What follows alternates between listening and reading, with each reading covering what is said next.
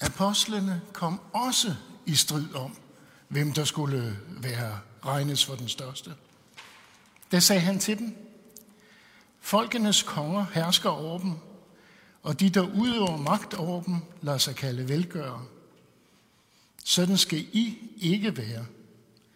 Men den ældste iblandt jer skal være som den yngste, og lederen som den, der tjener. For hvem er størst? Den, der sidder til bords, eller den, som tjener? Er det ikke den, der sidder til bords? Men jeg er iblandt jer som den, der tjener. Jeg er det, der er blevet hos mig under mine prøvelser. Og ligesom min far har overdraget mig riget, overdrager jeg det til jer, for at I skal spise og drikke ved mit bord i mit rige, og I skal sidde på troner og dømme Israels 12 stammer. Simon, Simon, Satan gjorde krav på jer for at sigte jer som hvede, men jeg bad dig, for at din tro ikke skal svigte. Og når du engang vender om, så styrk dine brødre.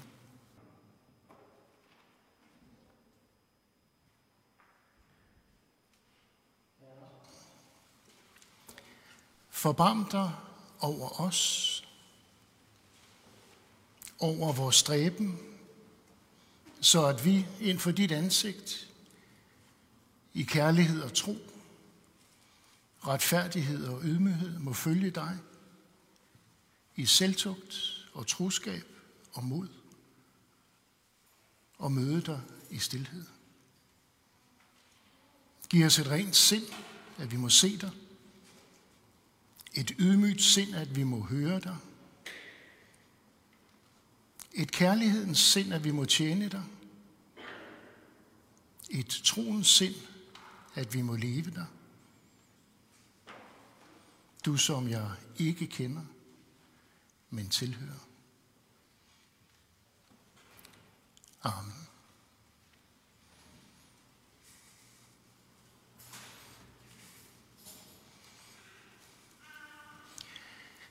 Jesus han vender lidt op og ned på værdierne i dag. Vi ved alle sammen, at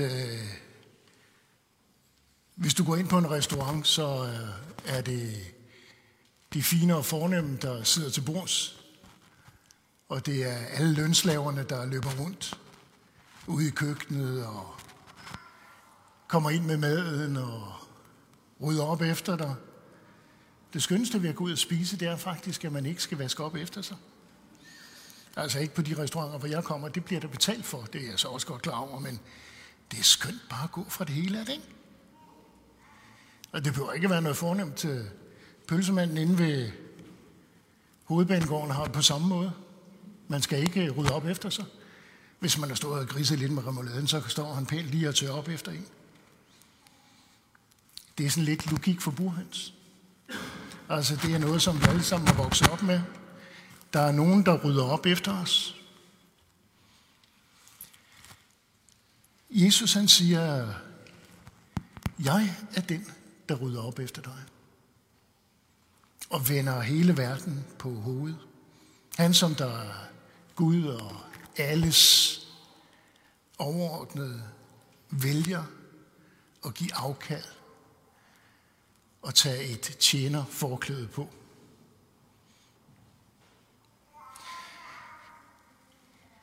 Jeg har lyst til at sige noget lidt anderledes i dag, og det er fordi, at der lige er kommet en bogudgivelse, som jeg er fuldstændig begejstret over, at der er kommet. Og det er en bogudgivelse, som der kom første gang for en 50 år siden. Det er Dag Hammarskjölds bog Vejmærker. Og Dag Hammarskjölds bog Vejmærker, det er en fuldstændig fantastisk bog. Dag Hammarskjöld var FN's generalsekretær, nu må jeg lige få ordene rigtigt, her fra 1953 til 61. Og i 61, der blev det fly, han fløj med, skudt ned, eller faldt ned. Man har senere fundet det, og man har lavet undersøgelser. Man ved ikke helt, hvordan det hele det havnede der, eller hvad der skete. Men Dag Hammarskjöld bliver i hvert fald dræbt i den her ulykke. Og bønnen, jeg startede med, var en, som der er fra Dag Hammarskjölds Vejmærker, og den er dateret den 19. i 7. 61, nogle måneder før han dør. Vejmærker er sådan set en dybt personlig bog. En bog, hvor han har lavet sine egne notater. Han har skrevet også, at efter hans død må den gerne udgives. Men Dag Hammarskjölds vejmærker udmærker sig ved at være dybt indsigtsfulde i den verden, han lever i. Jeg stødte først på den, da min far gav mig den. Min far havde første udgaven, og han sagde til mig, den her skal du læse. Jeg var ikke særlig gammel, og jeg forstod faktisk ikke et hug af den, men den satte et stort indtryk på mig. Eller gjorde et stort indtryk på mig.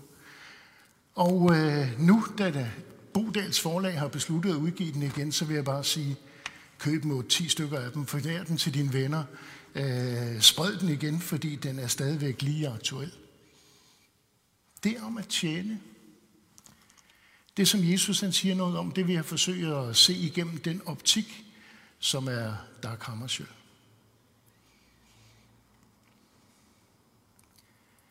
Senere er der kommet en bog, hvor Kofi Annan også beskriver Dag Hammarskjölds virke og hans gerning. Og hans integritet og hans indsigt og hans kamp mod de undertrykkende kræfter i den her verden, den har efterladt et spørgsmål, som der stadigvæk runger i mange menneskesjæle. Hvor fik han den karakterstyrke, som kom til at præge ham i hans tid som leder og for FN, de forenede nationer? Og der kommer så noget, han vil sige til os i dag, som Jesus han også siger. Jeg tror, han vil sige i dag, det er vigtigere end nogensinde med integriteten. Integriteten, fordi den er dødeligt truet i en verden med køb og salg. Jeg tror ikke, der findes en tid efter slaveriets ophør, som nu, og som der på den måde har truet os med at forvandle os til et marked for køb og salg. Ikke bare hvad vi køber og sælger, men hvem vi køber og sælger, og hvad vi sætter os til salg for, hvilken pris vi har.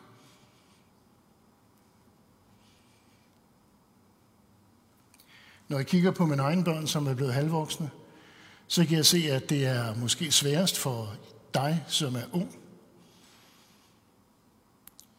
Man skal have et bestemt udseende.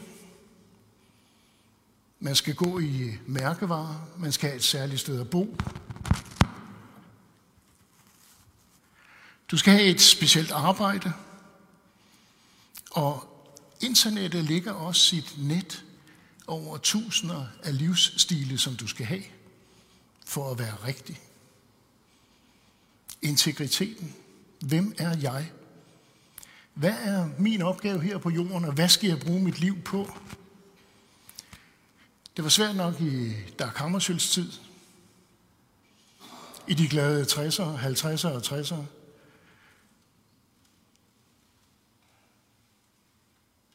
Hvis han havde levet i dag, så tror jeg, at han ville have overvejet integriteten mere end noget andet. Og så er det endnu vigtigere, eller der er en ting, der er endnu vigtigere end integriteten, det er spiritualiteten. Fordi spiritualiteten er den vigtigste rod til integritet. Eller sagt med andre ord, et træ uden rødder er bare en dekoration. Hvor smukt den end blomstrer. Jorden og sjælen kan ikke reddes, hvis ikke det åndelige menneske, som tager ansvar, vokser til modenhed. Og der er brug for det. Der er brug for det for de fattiges skyld, for verdens skyld, for livets skyld og for troens skyld. Og hvordan man kan modnes, er måske det, som er anliggende i hele bogen, Vejmærker. Fordi den er en dagbog, så bliver det lidt indadskuende og lidt indadvendt. Men spørgsmålet, det er kollektivt. Der bør leves i en ånd af kærlighed, af glæde, af fred og tålmodighed. Som Jesus siger, jeg er i blandt jer som den, der tjener.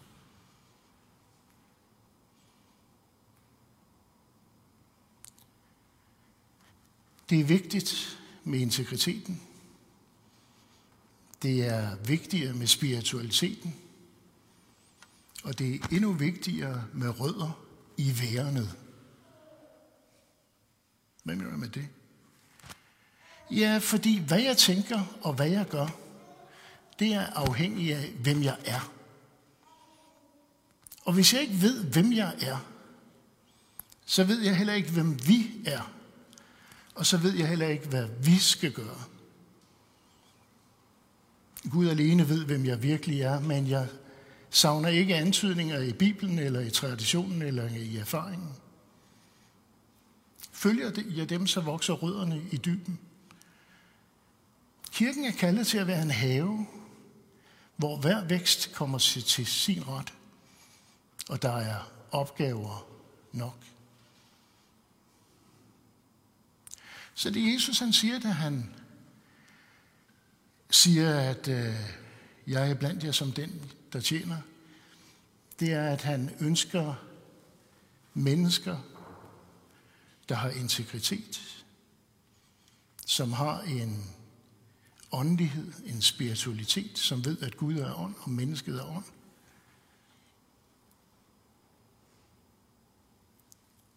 Og som ved, at det at være rodfæstet er noget af det, som er allermest vigtigt i den tid, hvor alle rødder bliver kappet, og hvor ingen ved, hvor man skal slå rod. Så skal kirken være en have, hvor man kan sætte sig ned og slå rod. Ja, det betyder ikke, at du skal sidde her en 4-5 år, før at, der sker noget. Det begynder allerede i det øjeblik, du åbner dit hjerte. Tro ikke, at du får regnestykket til at gå op. Gud forstår du dig aldrig helt på, men du kan adlyde, du kan elske, du kan tjene ham, og du kan længes efter ham og efter hans skønhed. Sådan er det for os alle. Sådan var det for Dag Hammarskjöld. Sådan er det også for os.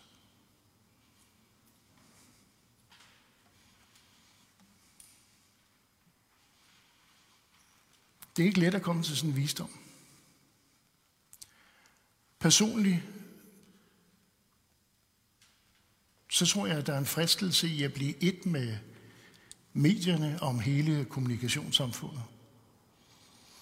Hvis du ikke er på hele tiden, ja, så lever du ikke rigtigt. Jeg har set, at der er nogle af mine venner, som har sagt, at jeg holder en pause fra Facebook. Så jeg tænkte, det var fantastisk, så afinstallerer de det et par måneder, eller hvad gør de? Og de lader være med at kigge på det, siger de. Kender du det der, at det, som man ikke må kigge på, det bliver ekstra interessant?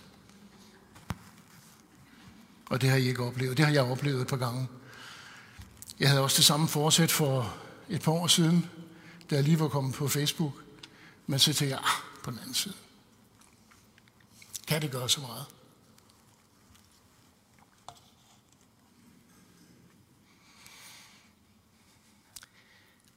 Hvis man ser på Jesu fristelse i ørkenen,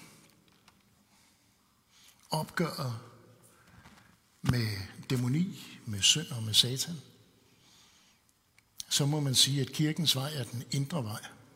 Himmeriget er ligesom surdejen, som kvinden ligger i dejen. Den gennemsyrer dejen, og den er skjult for en hel verden. Hvordan skal vi være kristne i dag? Måske ved at være ligesom Jesus. Ham, der siger, jeg er blandt jer som den, der tjener.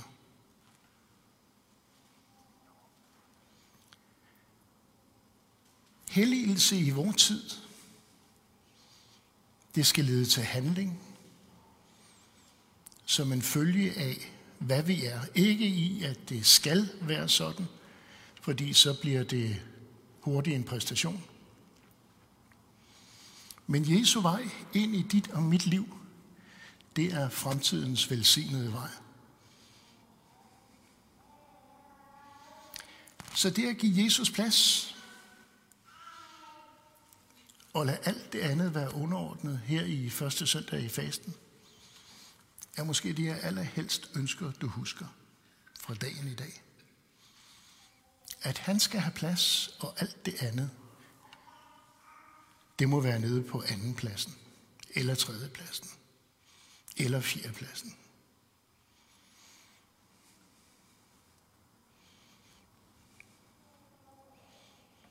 Der Kammersøl, grunden til, at bogen hedder Vejmærker, det er, at der Kammersøl, han har 7 vejmærker. Og hvad er et vejmærke? Ja, det kan være sådan et vejskilt, hvis du skal til Korsør. Så i gamle dage, så vidste man, at man først skulle til Roskilde, og så skulle man til Slagelse, så skulle man på den der langsomme vej udenom, inden man kunne komme på en stump motorvej igen. Så fulgte man de her vejskilte til den næste by i dag, der ved jeg godt, der kigger man på Google Maps. Så der følger man bare den grønne streg hele vejen. Men vejmærker i ens liv er slet ikke dårlige. På min egen vandring fra Mora, der hvor Vasaløbet slutter til Trondheim, til Nidarosdomen for nogle år siden, så var jeg lykkelig over at finde nogle vejmærker undervejs. Jeg havde et kort med, så man kunne se, hvor man skulle gå, men der er ikke sådan nogle byer. Den ene by, det var Mora, og den anden, det var Trondheim. Og mellem der, så er der sådan 250-300 kilometer, hvor man går op over et bjerg. Så nogle af de her mennesker, som der har stukket vejen af, har sat en lille pæl med en rød top, og så et specielt tegn, der viser, her går vejen.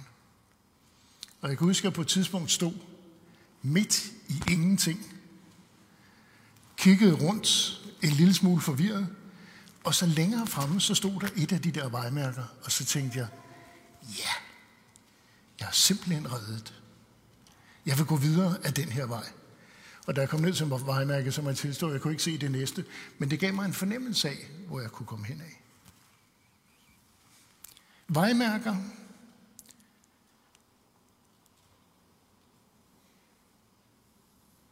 formulerer Hammarskjöld i en meditation langfredag i 1956 som følgende: kærlighed og tålmodighed,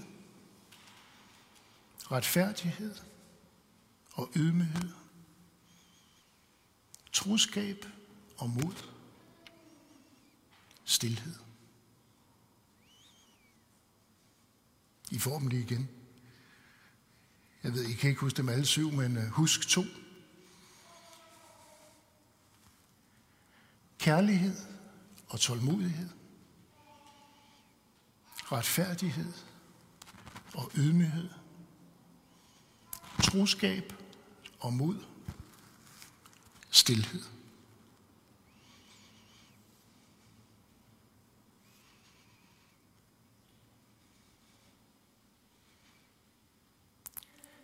Fremtiden behøver den virkelige og ægte Gud, som ikke fusker med målene, med vægten, med virkeligheden, verden i retfærdighed eller barmhjertighed, siger Dag. Og så siger han, en sådan Gud må du frygte og elske overalt. Jesus siger, jeg er iblandt jer som den, der tjener. Og han kalder os til at tage hans tjenerkappe på og tjene verden på en lignende måde. Så kan man spørge sig selv, er det ikke lidt naivt? Og så vil jeg sige, jo, det er det. Det er godt nok naivt. Men udover at være naivt, så er det guddommeligt. For det er den måde, Gud han vælger at handle og gøre på. Så, første søndag i advent, og første søndag i fasten. Det er den samme farve, det er lilla, så det er i forvirringen. Første søndag i fasten. Husk et af de her 7 ord, og lad det få lov til at præge dig i ugen, der kommer. Kærlighed og tålmodighed. retfærdighed og ydmyghed, troskab og mod, stilhed.